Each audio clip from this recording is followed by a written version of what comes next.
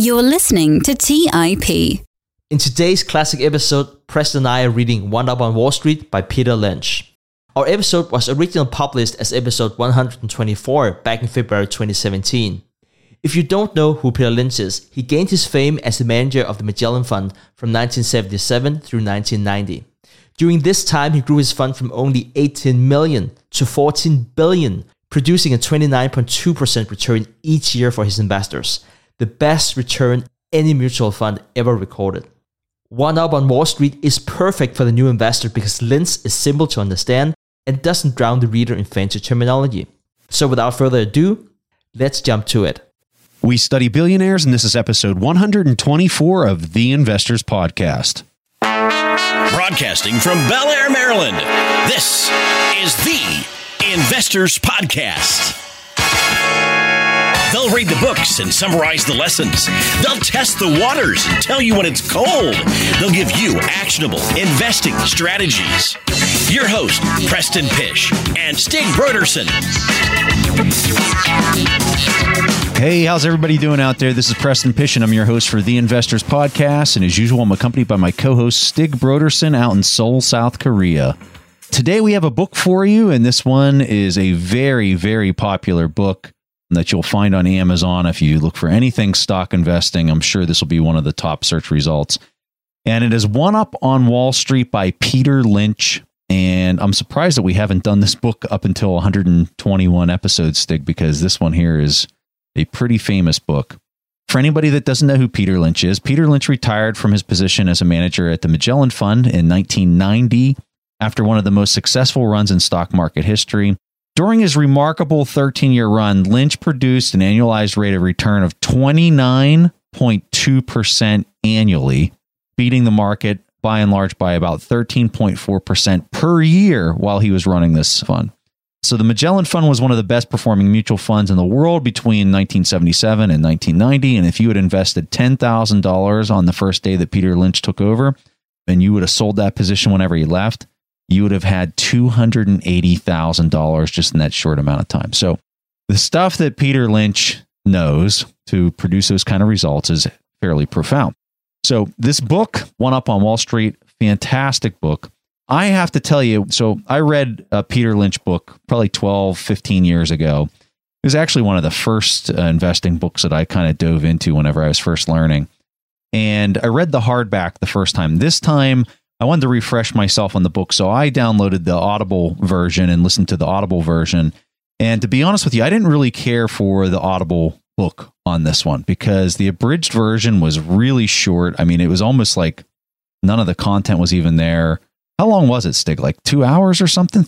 Yeah, something like that, yeah. I didn't really feel like it got the essence of the book very well. I think it left out a lot of information. So as I was preparing, I grabbed my old copy of my Peter Lynch book, and I was taking some notes from there as we're going to discuss some of the stuff today. But if you're going to get the Audible version, usually I'm a huge proponent of using Audibles. This is one that I'd probably tell you to not buy the Audible and go with the actual hard copy of the book. I also just want to put out there before we dig into the different chapters and different sections that it's really a good book for beginners. And I think that's important also to understand. Like sometimes when we're saying, well, it might be a bit simplistic, or not just because we're only referring to the Audible version here, but it's also because if you're really new to stock investing, this is probably one of the books that you should start reading. And it's very well written. It's very easy to understand, and it's built step by step. So I'm a huge proponent of this type of teaching and writing style. So I think most people would, if they're new, if they have less than call it a year of experience in stock investing, I think this book would be good to pick up. Yeah, I totally agree with that. His writing style is very easy and fun to read. So this is what I'll tell you about this book that I think anytime you talk to somebody about Peter Lynch, they're going to say this phrase. They're going to say, oh yeah, his big thing is that you invest in what you know and that you kind of go to the mall. And if you see a company that you like, call it, like right now, let's say you go to a restaurant like Chipotle and you like Chipotle, that you should invest in that company. That's what a lot of people will summarize with his books. And what I did before we started recording this is I did a little research on what Peter Lynch is doing today, because you don't really hear about Peter Lynch anymore. It's just like he disappeared from the face of the earth. This was a really interesting article that came out in the Wall Street Journal just a year ago. I'm going to sort of read some of the parts from this. So Peter Lynch, 25 years later, it's not just invest in what you know is the title of the article. So Peter Lynch wants you to know that his ideas are being misquoted widely. And this is what Peter Lynch says. I've never said if you go to a mall, see a Starbucks and say it's good coffee, you should call Fidelity Brokerage and buy the stock. So now to the article. Following the market still at age 71, he instead explains his philosophy this way. Use your specialized knowledge to home in on stocks you can analyze, study them, and then decide if they're worth owning. The best way to invest is to look at companies competing in the field where you work. Someone with a deep restaurant industry experience would have predicted the success of Panera Bread or Chipotle. He says, if you're in the steel industry and it ever turned around, you would see it before I do. What's wrong with the popular wisdom version of his ideology, which is usually cited as invest in what you know, it leaves out the role of serious fundamental stock research. People buying stock in something that they know nothing about, he says, is the same thing as gambling. It's not good. So I think that that's a really important article to highlight before we start talking about this book, because there's a lot of people out there that say, just go out and buy a company that you feel good about or that you know or that you frequently go to and really like the way that the business is run. That's not what Peter Lynch is saying. He's saying that that's a starting point. And then whenever you find that company that you think might be a great business, you go and look at the fundamentals. You go look at the income statement, the balance sheet. You then look at the cash flows. You then look at how much the earnings are growing. And then you figure out what is an appropriate price to pay for owning that kind of business. That's what Peter Lynch is saying. And I think it's also a question about, like everything else here in the world, and especially in financial literature, is also a question about simplifying things. So it has really been simplified, but I do want to say that One on Wall Street, the tagline here is how to use what you already know to make money in the market. And if you read Peter Lynch's own description of the book, and it might have been for marketing purposes, he's basically saying some of the same things as like what he was critiquing before with Oppressed and Read. So, for instance, in the very first chapter, he talks about, well, a lot of people could probably have seen by going to the mall and drinking coffee at Dunkin' Donuts, and he actually puts himself in the shoes of that person. With all the many stores popping up, that might be a good stock pick. So I kind of think that it's true that you can probably say that it is not that simple, but I also think that now that we're transitioning to the book, that's also one of the basic premises of the book. Expertise and familiarity is definitely not the same, and we'll be talking more about that as we go through the book. All right, so the way we're going to discuss the book today is there's three different main sections that we're going to cover. The first section is preparing to invest. So Stig's going to highlight a couple things here with this. So one of the first things that Peter Lynch talks about in this section is that professional needs to follow rules and amateur doesn't.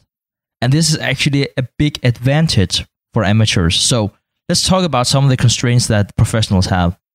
They can't necessarily buy what they like. And the thing is that most institutional investors, they buy big brand names. They're doing it partly because they have so much money that they need to employ that they can only buy, call it S&P 500. That's one reason. But also because being in asset management is also about not looking bad. And it's really, really easy to look bad if you're buying, for instance, small cap stocks. And he's actually talking about this saying apparently that was going on in the 90s on Wall Street, saying you can never get fired buying IBM. And I just thought that was a really fun quote. I mean, this is true, though. This is something that you see on the professional side, that so many of these guys just take this safe path that if they're wrong, but all their buddies are wrong as well, then it doesn't look nearly as bad. But if you go out and you do something that's just really off the beaten path and it fails, I mean, you're going to get slaughtered in this business. So that's a really interesting highlight. One thing that he says to cope with that as an amateur investor is to buy small cap stocks. And I think it's a really interesting approach that he's having. And I think it's both correct and also think it's wrong. So I think it's correct in the sense that you can definitely find many small cap stocks that might be interesting. They are not really analyzed by analysts. So like you can find a lot of great value. But another thing is that we just talked to you about before that the way that this book is created as a beginner's book. Like, how do you find your first stock? And I would say that the worst thing you can probably do trying to pick your first stock is probably to find a small cap business. So I kind of feel like counterintuitive. Well, so expound on that, Stig. Tell us why you think that that's bad. Well, there are actually multiple reasons. One reason is that small cap stocks, there are less information out there. Another thing is that smaller companies tend to be more volatile. And if you haven't tried to invest before, you don't necessarily know what happens when your stock loses just say 5 or 10%. And you definitely don't know what you're going to do if that stock drops, call it 50%. And one more thing, which is really an investor bias, is that people usually invest too much in a single stock the first time that they're investing. I can definitely testify to that. I think it would probably not be uncommon for someone to invest as much as 20% in just one stock. And that might be okay if you're Warren Buffett. But if you're a new investor, this is the first stock you find this great small cap company because you read this book, invested 20% in that. I think it can be really dangerous for you to do so. Yeah, I want to add a comment to this as well, as far as I think that something that I think a lot of people need to think about is when you get into some of these smaller companies, they don't nearly have as much of a competitive advantage, an enduring competitive advantage as some of the mid or large cap companies. That can be eroded rapidly, especially if you're in a company that's a tech company that's moving pretty fast pace. Somebody could come along and just quickly erode whatever competitive advantage that the company has. And that's something that I think a lot of new investors aren't thinking about and don't necessarily understand the ramifications of how badly that could destroy the price that you paid in a really fast and rapid way. And another thing, and clearly this might also be the case for the bigger companies, but smaller companies typically don't have the same credit ratings, which means that they are more vulnerable, for instance, to interest rate risk. So there's a lot of things that you might not be able to see when you just read through the financial statements, but as you get more experience and you actually get to work with a lot of stocks, a lot of these things would appear more logic to you. So definitely not start up with small cap companies. This is how I'd like to summarize the small cap part is, yes, there's more opportunity in small cap because you don't have the big players kind of necessarily operating down in them because they've got to move much larger sums of money. So there's potential opportunities there in the value. But it's kind of harder to play in that space if you don't know what in the world you're doing. So that's how I'd kind of balance the argument is, yeah, you could have some upside there, but you really got to know what you're doing. Let's take a quick break and hear from today's sponsors. The national sales event is on at your Toyota dealer, making now the perfect time to get a great deal on a dependable new SUV like an adventure-ready RAV4. Available with all-wheel drive, your new RAV4 is built for performance on any terrain, from the road to the trails. And with plenty of passenger and cargo space, plus available tech like wireless charging, you and your entire crew can stay connected. Or check out a stylish and comfortable Highlander with 3 spacious rows of seating for up to 8 passengers. And with available features like panoramic moonroof, you can sit back and enjoy the wide open views with your whole family.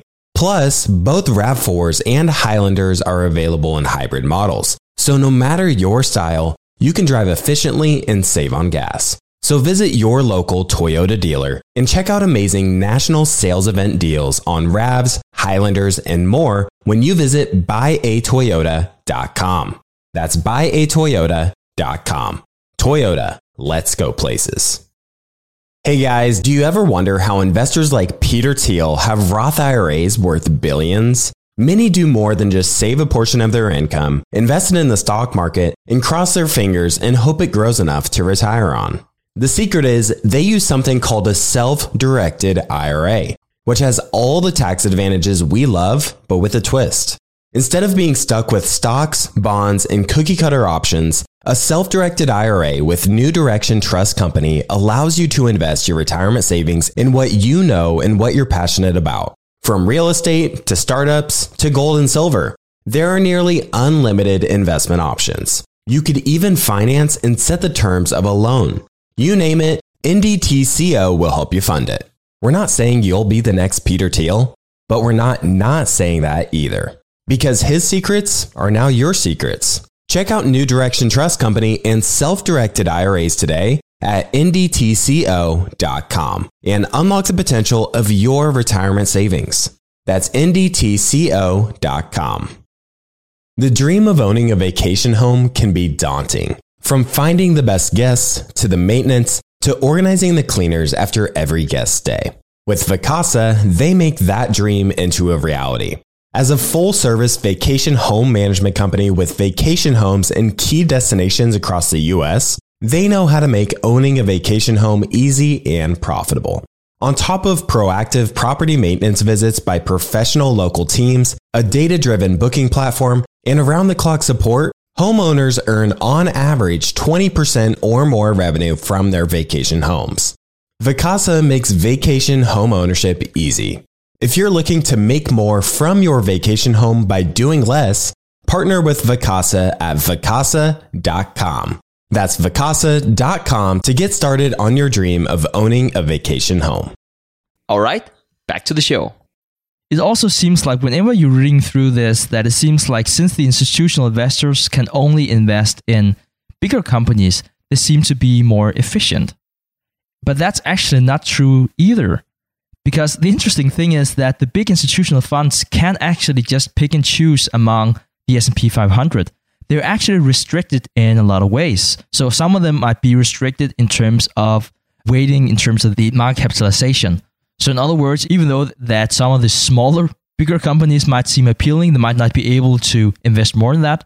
Another thing is that even if they have the freedom to do so, they might not be allowed to, say, have more than 1 or 2% in any of the S&P 500 stocks. So even though they might seem like, oh, we're heavily tilted into a small S&P 500 stock, that's only way, call it 0.05%, they're still constrained in many ways. So basically my point is that S&P 500 is not, as it might appear, a more efficient index just because they're big and just because everyone has access to the information. Everyone, even the big players, and especially the big players, are constrained a lot. So there's a lot of efficiency in that index as well. I know that clearly Peter Lynch couldn't include everything in the first few chapters, but I think that's something that's extremely important for anyone starting to invest in both indexes and individual stock picks. So one final thing that I want to add to this section that I really like about Peter Lynch's writing is he says that stock picking is both an art and a science. And we've mentioned this on the show before, but I really like how he spells this out. He says that too much of either is a dangerous thing. A person infatuated with measurement who has his head stuck in the sands of the balance sheet is not likely to succeed. And if you could tell the future from a balance sheet, then the mathematicians and accountants would be the richest people in the world by now. And what he's really getting at here, and this is what I like about his writing style. In the book, the way he writes it, he talks about this qualitative feel of going out and walking through, testing out these different companies that he had personal experiences with that kind of gave him a tip off. But then he does get into the math and he talks about different multiples that he finds are appropriate to pay and at what times in cyclical stocks versus financial stocks or whatever. He gets into that and he talks about being originally tipped off through a qualitative means and then he backed it up with quantitative research. All right, so now we're into the meat of the book. We're going to go into the second part, and this is called Picking Winners, which I'm sure everyone wants to hear about. So let's talk about this section. I thoroughly enjoyed this section, and for me, this was the most interesting section. Also because he introduced the concept of a 10-bagger. And for anyone that's not familiar with the term 10-bagger, that means that you will invest in a stock that you'll get 10x on, basically. And so he guides people in terms of how do you find these companies, which is a very interesting discussion. One of the things that I would like to highlight here, and also goes hand in hand with some of the things that Preston talked about in the introduction, is that he's basically saying here, literally, that the best place to look is close to home. And his thesis here is that where you are an expert, you can probably make the best qualitative analysis. And I completely agree with that. I just think that it's very important that you don't confuse familiarity with expertise. And I just want to come up with an example here. If people are thinking about, who are the best person to value my home? Who's the best person to do that? I think a lot of them would say, that's probably myself. Now, so there have been a lot of studies about this, and it actually turns out that the worst person you can think of to value your own home, that's yourself. Because you have so much bias every time you're looking at your own home that it's very, very difficult for you to do so. And I think this really underlines the difference between expertise, which is actually what Peter Lynch is talking about, and then familiarity. He's basically saying here, if you're familiar with a product that you really like, then that is your cue to start your analysis. It's not your cue to actually invest in that company. So I think that's a good point. And in continuation of this, he comes up with this example. He's saying that he realized the huge success of Pampers. And he was saying that, okay, so I saw everyone buying Pampers. It was a great product. It has a wide moat. Should you buy that stock? Well, actually, Pampers was not really a stock because it was owned by Procter & Gamble. And if you looked at, even though it was a huge success, it was still less than 1% of the revenue of that company. So you probably shouldn't go in and buy that, at least not for that argument. It's the same thing you see here with Nintendo right now. And with all those... The Pokemon Go? Is that what you're saying? Pokemon Go, yes. Thank you, Preston. You clearly have young kids. No, I saw you look up and I was like, he can't remember the name of it. Exactly. It's the same thing because Nintendo had like soaring stock price whenever Pokemon Go came out, and they were like literally making no money of that product at that time, which was a lot of fun. So I just think that's another example of if you have a really good story, it's not the same as you actually have a huge potential for monetizing it. So I guess my thing I want to ask you, how many times have you seen a person that you just get in a random conversation and the person says, oh my, I got to go out and buy, like your example, Nintendo, this Pokemon Go thing, everybody in the world is playing it. And like, that was literally their start and the end of their analysis for buying a company. And that was it. Like, there was nothing else discussed. Not only did they not look at the earnings and all the other pieces that would drive a potential price that you would pay, but they're not talking about that second point either of like, okay, so that's one product in the whole product mix of the company that might make up, like your diaper example, less than 1% of the total revenues of the company. And the person literally just purchased the stock around that one idea that had less than 1% of the overall revenue. I guess for me, I've talked to enough people through the years to learn that most people are not big picture thinkers. And I think that when you see a guy like Peter Lynch, these guys can start with this really big idea, like, hey, this might be a great company. Then when they go and they assess the company, they start with the big picture. Okay, so how much money is this company bringing in a year? Okay, they're making $100 million. Okay, they're making $100 million. The product that I was first introduced to that kind of gave me the idea of looking at this company only makes up 10% of the revenue. So that's $10 million of the $100 million that they're bringing in. The margin on that thing that I'm looking at is 3%. So how much am I willing to pay for, like they're picking it apart from big picture to small picture. And they're then saying, well, how much is that worth to me to pay to own that in a per share basis? And then they're making a very intelligent and thoughtful decision to own it or not own it. And I think another argument consideration of this, Preston, is that Peter Lynch in this section goes through the traits of a really good stock. And like Warren Buffett, and I think we probably mentioned this a few times on the podcast, he's saying that the simpler, the better. And I don't want to brand myself as a big Nintendo Pokemon fan. It's not what I'm saying. But I'm just thinking, something like that computer game, I guess you would need to reinvent yourself in a year, 2. I don't know how long the computer gaming cycle is, but it's something to consider compared to, say, the Dunkin' Donuts example he came up with. I mean, Dunkin' Donuts, it's in a convenient location. At least according to Peter Lynch, they make great coffee. I mean, they don't need to reinvent how to make a good cup of coffee. They don't need to reinvent a good donut. It's just not how that works. And it's something that you would do every day. It's something that drinking coffee you have done for so many years and will continue to do for so many years. I'm not saying Nintendo is a bad company. I'm just saying that they probably need to come up with a new computer game. Continue the success, basically. And this actually also takes me to the list of some of the traits of the perfect stock, which I found really funny and interesting. The first one was actually a boring name. I found that discussion pretty funny. I think there actually also been studies about that that if you have like a really boring name, because people don't want to tell that they own boring stocks, they usually do good. The boring stocks, spin-offs, that's typically also something that's doing well. So on this idea, I want to read something.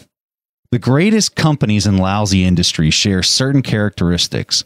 They are low-cost operators and penny pinchers in executive suites. They avoid going into debt. They reject the corporate caste system. Their workers are well paid and have a stake in the company's future. They grow fast and faster than many companies in the fashionable fast growth industries. Pompous boardrooms, overblown executive salaries, demoralized rank and file, executive indebtedness, and mediocre performance go hand in hand. This also works in reverse. Modest boardrooms, reasonable executive salaries, and a motivated rank and file, and small debts equals superior performance most of the time. And he really says a lot of the ideas that we see the Warren Buffetts of the world and other really successful business owners and investors say, and as almost a common thread through all these books. So wanted to throw that one in there because it totally relates to what Stig's getting at here. Another interesting trait that Peter Lynch is talking about is that he's looking at no growth industries. And I simply love this concept because every time you hear like a stock pitch or you read an analysis, you would be like, oh, this nanotechnology is growing by 50%, or 3D printers are growing by 200% a year, or whatever it is. And he's saying that that is not where he's looking. He is looking at the industries where there are no disruptors. Because when there's no disruptors, there is very little competition, and you have fewer expenses, basically, and you have higher margins. I just want to come up with one example. This was actually a type of investment I was looking into months ago that didn't pan out for one reason or the other, but the concept is still the same. I was looking at a landfill, and you might be thinking, a landfill, that sounds like the most boring thing they ever heard about. But the thesis about this landfill out in the rural area in North America was that it has a lot of pricing power. It has a lot of monopoly power because who is going to build a landfill right next to a landfill? It really doesn't make any sense. Another thing is that if you have the chance to drive, call it 50 miles, 100 miles to the landfill, it's actually, even though you can find a cheaper landfill, call it 500 miles away, it's still going to be very expensive for you because you have to pay for the gas to get there. So you have a lot of pricing power in that area because you have monopoly power. And believe me, there are no disruptors in this industry. If you have a landfill in the middle of a rural area, it's really, really hard to compete with that company. So I'm not saying that everyone should go out and buy a landfill. That's definitely not what I'm saying. But I'm saying that's the way that Peter Lynch is thinking about it. And I just wanted to bring up that example so perhaps everyone could get a better grasp of what he might have meant by that. So if you feel like you're ready to fall asleep because maybe you're talking about landfills or whatever, that's with a boring name, Preston. Could you come up with an interesting name for the landfill? No, right? It's bad and bad. If you're ready to fall asleep talking about the pick, you're probably starting in the right location. So now we talked about some traits of the perfect stocks, and he also has some interesting traits in terms of the stocks to avoid.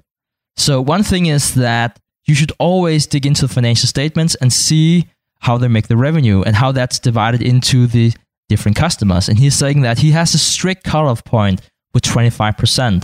I mean, basically he doesn't want one customer to have more than 10%, but if it's more than 25%, it's usually a big no-no. And I think you see that with a lot of companies, especially those companies that are heavily tied into the public sector. And you might be thinking, well, it's public sector, it's stable. But guess what? Whenever there are new legislation and the public sector might be 80% of your revenue, like we've seen multiple examples of this, you're just heading for big trouble. And I think that was a really good example that he came up with. And basically, I think that it's very clear whenever you're reading the book that Peter Lynch's foundation is really into value investing. Even though he talks a lot about 10 baggers and he talks about growth stocks, he is really, like, it's a very core value investor. And he also has a really interesting section about hot stocks and new issues and why you should avoid that. So I think when you hear the term 10 bagger, it's not necessarily how do I find the next Silicon Silicon Valley startup. That's definitely not what he's saying. He's actually saying you can get 10x if you buy undervalued great companies. Let's take a quick break and hear from today's sponsors. The national sales event is on at your Toyota dealer, making now the perfect time to get a great deal on a dependable new SUV like an adventure-ready RAV4. Available with all-wheel drive, your new RAV4 is built for performance on any terrain, from the road to the trails. And with plenty of passenger and cargo space, plus available tech like wireless charging, you and your entire crew can stay connected.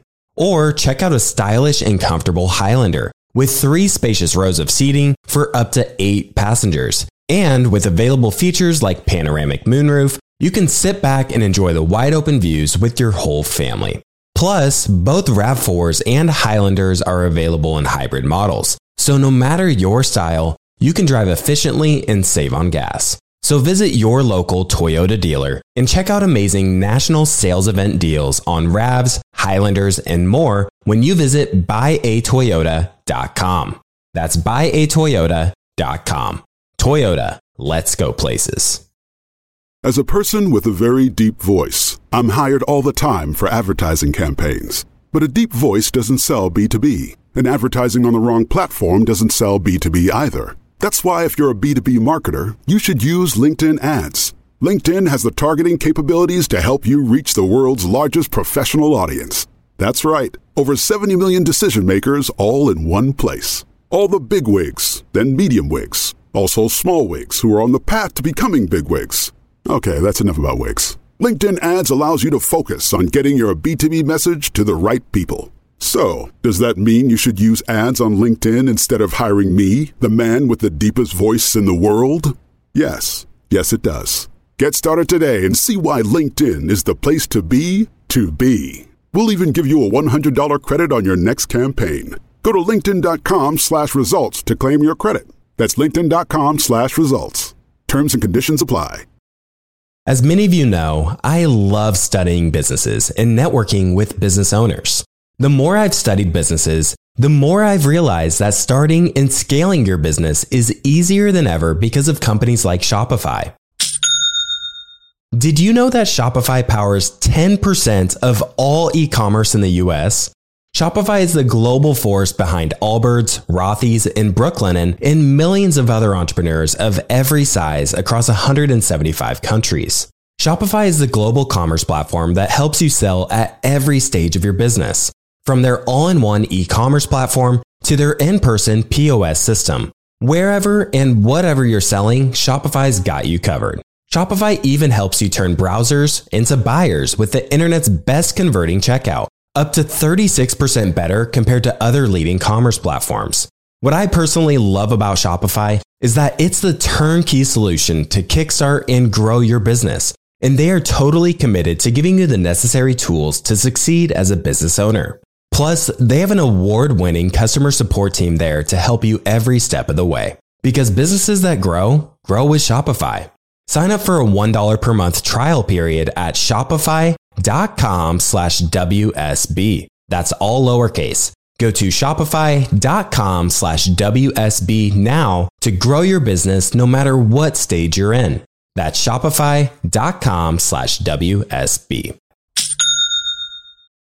All right, back to the show.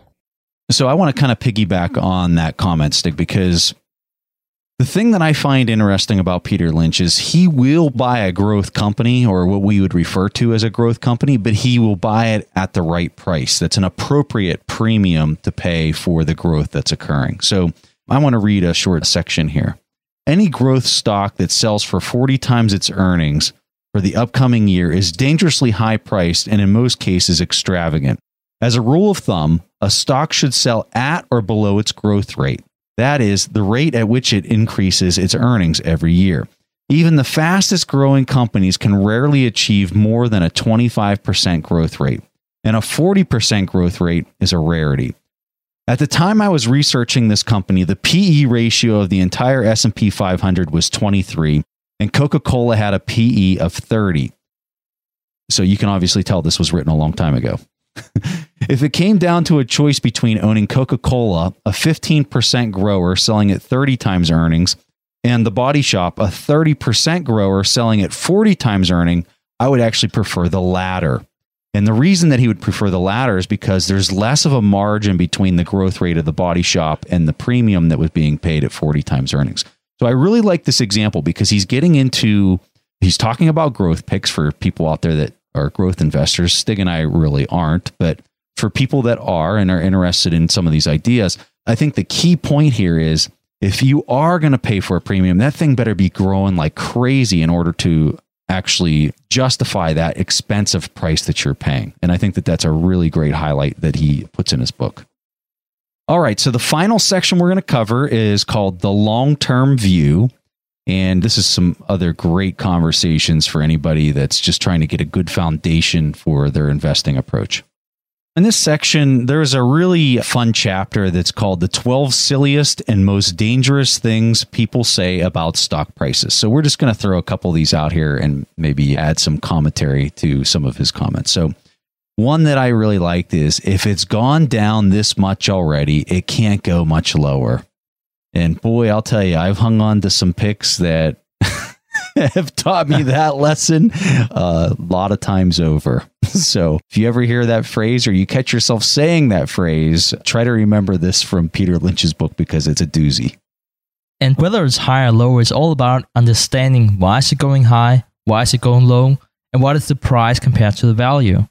And I think another argument here is that if you had invested in Peter Lynch's fund with the day he took over, as we talked about in the very beginning of this episode, your $10,000 would have turned into $280,000. So a way to be thinking about this is that, well, I should probably hold on to this mutual fund for 13 years because my initial investment was $10,000.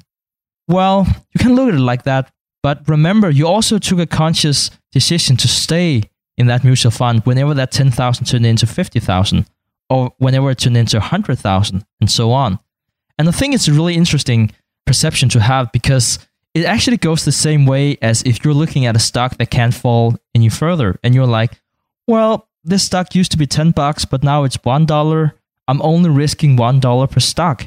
But I mean, if you're buying for $10,000 and you're buying 10,000 stocks, it's the same thing. And I know for myself that it's very easy to get anchored on a stock price and not so much on your position. For how many times I've heard people say, well, you know, it's a really cheap stock. I can buy more shares because it's a cheap stock. I have heard that so many times from people to the point where I don't even want to say anything because I feel like I'm going to like hurt feelings or something like that with some people. But I think as a person becomes more educated in investing and they hear that, it really tells you how little the person really understands what they're doing because, you know, whether a stock's 50 cents or like Berkshire Hathaway, $200,000 a share, there is no difference in the fundamental assets that are beneath or that represent that share of ownership in the equity. So I know we're poking a little bit of fun, but it is serious. I would argue that a majority of people actually believe that and don't understand that how wrong that statement is. And that's one of the points that Peter Lynch has here. The quote he has is, "It's only $3 a share. What can I lose?" is the way he has it phrased. Oh, I like this one because you hear this one a lot too. "When it rebounds to $10, I'll sell." And, you know, like the person's already convinced themselves from a psychological standpoint that they're selling when it gets to 10. There's really no reason why they're selling when it gets to 10 other than it got to 10, which was a nice round number. Again, they're not digging into the fundamentals behind what represents $10 a share. Why would you sell when the market cap hits that? Is there something does it hit a PE of 40 times earnings? Well, if that's your reasoning, then maybe that makes some sense. But if there's no analysis behind why you came up with that figure that's kind of tied to a return, a percent of a return compared to where the market's at, I would argue you're making some really bad decisions on the way that you're buying and selling. Yeah, and it really comes back to the financial behavior that you have in terms of anchoring. And that's what they call it, anchoring. So if you bought a stock, call it $10, you know, that is the average price, or that is like the anchor price you have in your head. And you don't necessarily think about, as Preston said, what has really happened? Why is it not $10 anymore? So that's why it's so easy to say, okay, when it rebounds to call it $10 or whatever price I bought it for, if that's the case, then I'll sell. And then we just tend to forget the opportunity cost that are involved with this, that you could probably invest in something that you might get a better return of, but it's like we put everything into small mental boxes, and it's really hard to say stock ABC was a really bad investment because I lost money. It's better to say I broke even though that you haven't broke even because it took you 10 years to break even or whatever, how long it took. So I want to put this in context. So let's say that in your local town, there's a hardware store that you want to buy. And let's say you have enough money to just buy it outright. And the hardware store makes $100,000 a year after all the employees are paid. That's how much money you would be able to keep as the owner. So a reasonable price to maybe buy would be $1 million because you get a 10% return on your money. So when you say that a stock, I'm going to sell it when it gets to $10, that'd be like buying this $1 million hardware store. And then some random person comes into your store and says, I'd like to buy your store for $1.1 million. And you had told yourself in advance, if somebody comes along and offers me $1.1 million, I'm selling it. There's no analysis behind why you'd be willing to sell at 1.1 other than you told yourself you would sell at 1.1. Maybe your earnings aren't $100,000 anymore. Maybe your earnings are $200,000, which means you might be able to sell it for $2 million. That's how you need to think when you're looking at one share of stock is what's the earnings? What did the earnings just go up to as the price went up? Maybe I can even make more money because the market's undervaluing it at $10. That's how a person needs to think. They always need to look at the profit versus the price versus the risk that's associated with it and treat it as if it's an entire business. One share is the same thing as an entire business. And that is so fundamental to be successful in the markets, is to always look at things that way. All right, so that concludes our comments for the book. We really like this book, and there's so much more that we could cover. Peter Lynch is a fantastic writer. He keeps it qualitative and quantitative at the same time, and it's entertaining, which is a rarity when you get into investing books.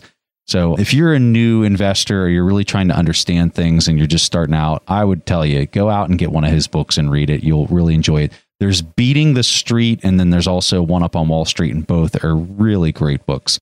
So at this point in the show, we're going to take a question from the audience, and this question comes from Jordan Lee Smith. Hi there, Preston and Stig. Jordan Lee here, speaking from Birmingham, United Kingdom. Warren Buffett has said many times that when he was in his early days as an investor, he would buy into companies and stocks that were fair companies at wonderful prices, or cigar butts as he calls them. However, today, he now establishes that this approach was bad and instead invests in wonderful companies at fair prices. My question is, for an investor starting today, would it still be wise to follow Buffett's old methods of buying into smaller, less good companies, selling below net asset value, for instance? As although Buffett has said that this was a bad method, it did seamlessly raise him a lot of capital that he uses today. Or should the investor stick with today's value investing methods of wonderful companies at fair, modest prices? Thank you very much, guys, for all your hard work in educating the community. I hope to hear from you soon. All right, Jordan Lee, fantastic question. This really kind of gets at the heart of what our good friend Toby Carlisle is all about. So Toby wrote a book called Deep Value, and it really implements this net strategy where you go into the balance sheet, you find a company that has strong earnings that's being sold at a very steep discount. But the difference between what Toby's doing and what Toby's recommending and what Warren Buffett is doing is that Toby is consolidating picks across 20 to 30 companies that have been filtered down to give him those results. And his analysis in his book talks a lot about mean reversion and that these companies have been penalized so severely and been just punished that they have such a large amount of price action to move within just a short amount of time, call it 1 year to a year and a half, that they can recuperate to a normalized price to earnings ratio, and that you can take advantage of this if you do it in a batch. If you do this across a portfolio of companies that are all similar in the way that they're valued, not similar in the way that they're performing in the same sector or anything.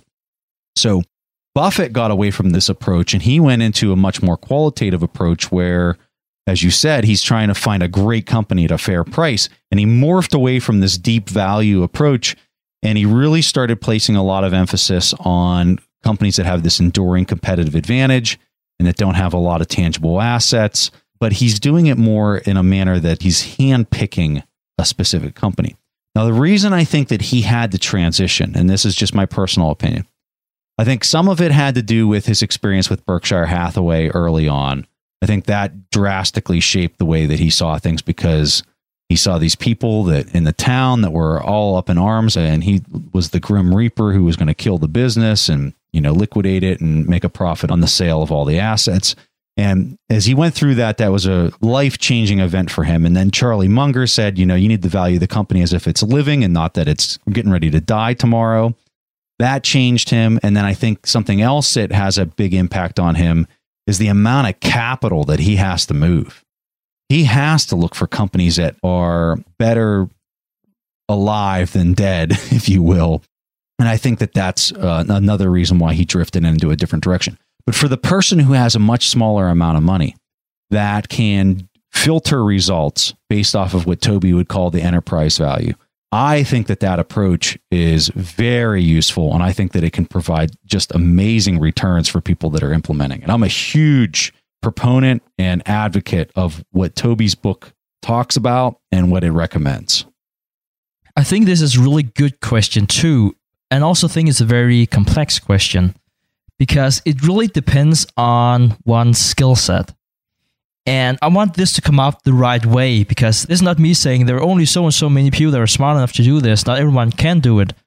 But I think it's really difficult to do. And since you're specifically talking about when you're just starting out, I'm not necessarily sure that what we call special situations is the right way to begin, even though that was how Warren Buffett began. I think there are a lot of reasons to this. As Preston also stressed, you can, even as a beginner, I guess, or at least with little experience, do something like Toby, because it's all automated and you are diversified. I think it's really, really hard if you're going into this special situations or nets, if you are picking individual stocks and perhaps putting more than 5% in one pick, because it tends to be very complex. And it tends to be complex for a lot of reasons. One reason is that you will be looking at a lot of catalysts. And yes, very often you'll see value being catalyst in itself. But for a lot of these companies that are highly undervalued, or really small companies sometimes with a lot of debt even, it's not always that easy. You might be waiting for that catalyst that someone will come and liquidate that company. Now, the thing is that as a small investor, even though you bought it at a really good price, you don't have the authority to go in and liquidate that. You might need an activist investor. An example of that could be Lincoln, to go in and actually liquidate that company for you, or to unlock some of that shareholder value. If you're a minority shareholder, you're usually not in that position to do that. So you might be faced with a high opportunity cost if you do that. So it's definitely not something I don't think people should look into. I think it's very, very interesting. I just think that diversification, especially in these special situations, are very important. All right, Jordan Lee, thank you so much for this fantastic question, for sending this in. We're going to give you two awesome things. The first thing that we're going to give you is a free subscription to our ETF video-based course. The second thing that we're going to give you is another free subscription to Stig's The Intelligent Investor video course that we have on our website. So 2 free subscriptions for you, and this is on our TIP Academy website. So anybody who's interested in learning more about these courses, go to our TIP Academy, which you'll see in our navigation bar on our website. And that's all at theinvestorspodcast.com. So if a person wants to record a question just like Jordan Lee and get it played on our show and get these free subscriptions to our courses, go to asktheinvestors.com and you can record your question and potentially get it played on our show. Okay, guys, that was all that we have for this week's episode. We'll see each other again next week. Thanks for listening to The Investors Podcast. To listen to more shows or access to the tools discussed on the show, be sure to visit www.theinvestorspodcast.com. Submit your questions or request a guest appearance to The Investors Podcast by going to www.asktheinvestors.com. If your question is answered during the show, you will receive a free autographed copy of the Warren Buffett Accounting Book. This podcast is for entertainment purposes only. This material is copyrighted by the TIP Network and must have written approval before commercial application.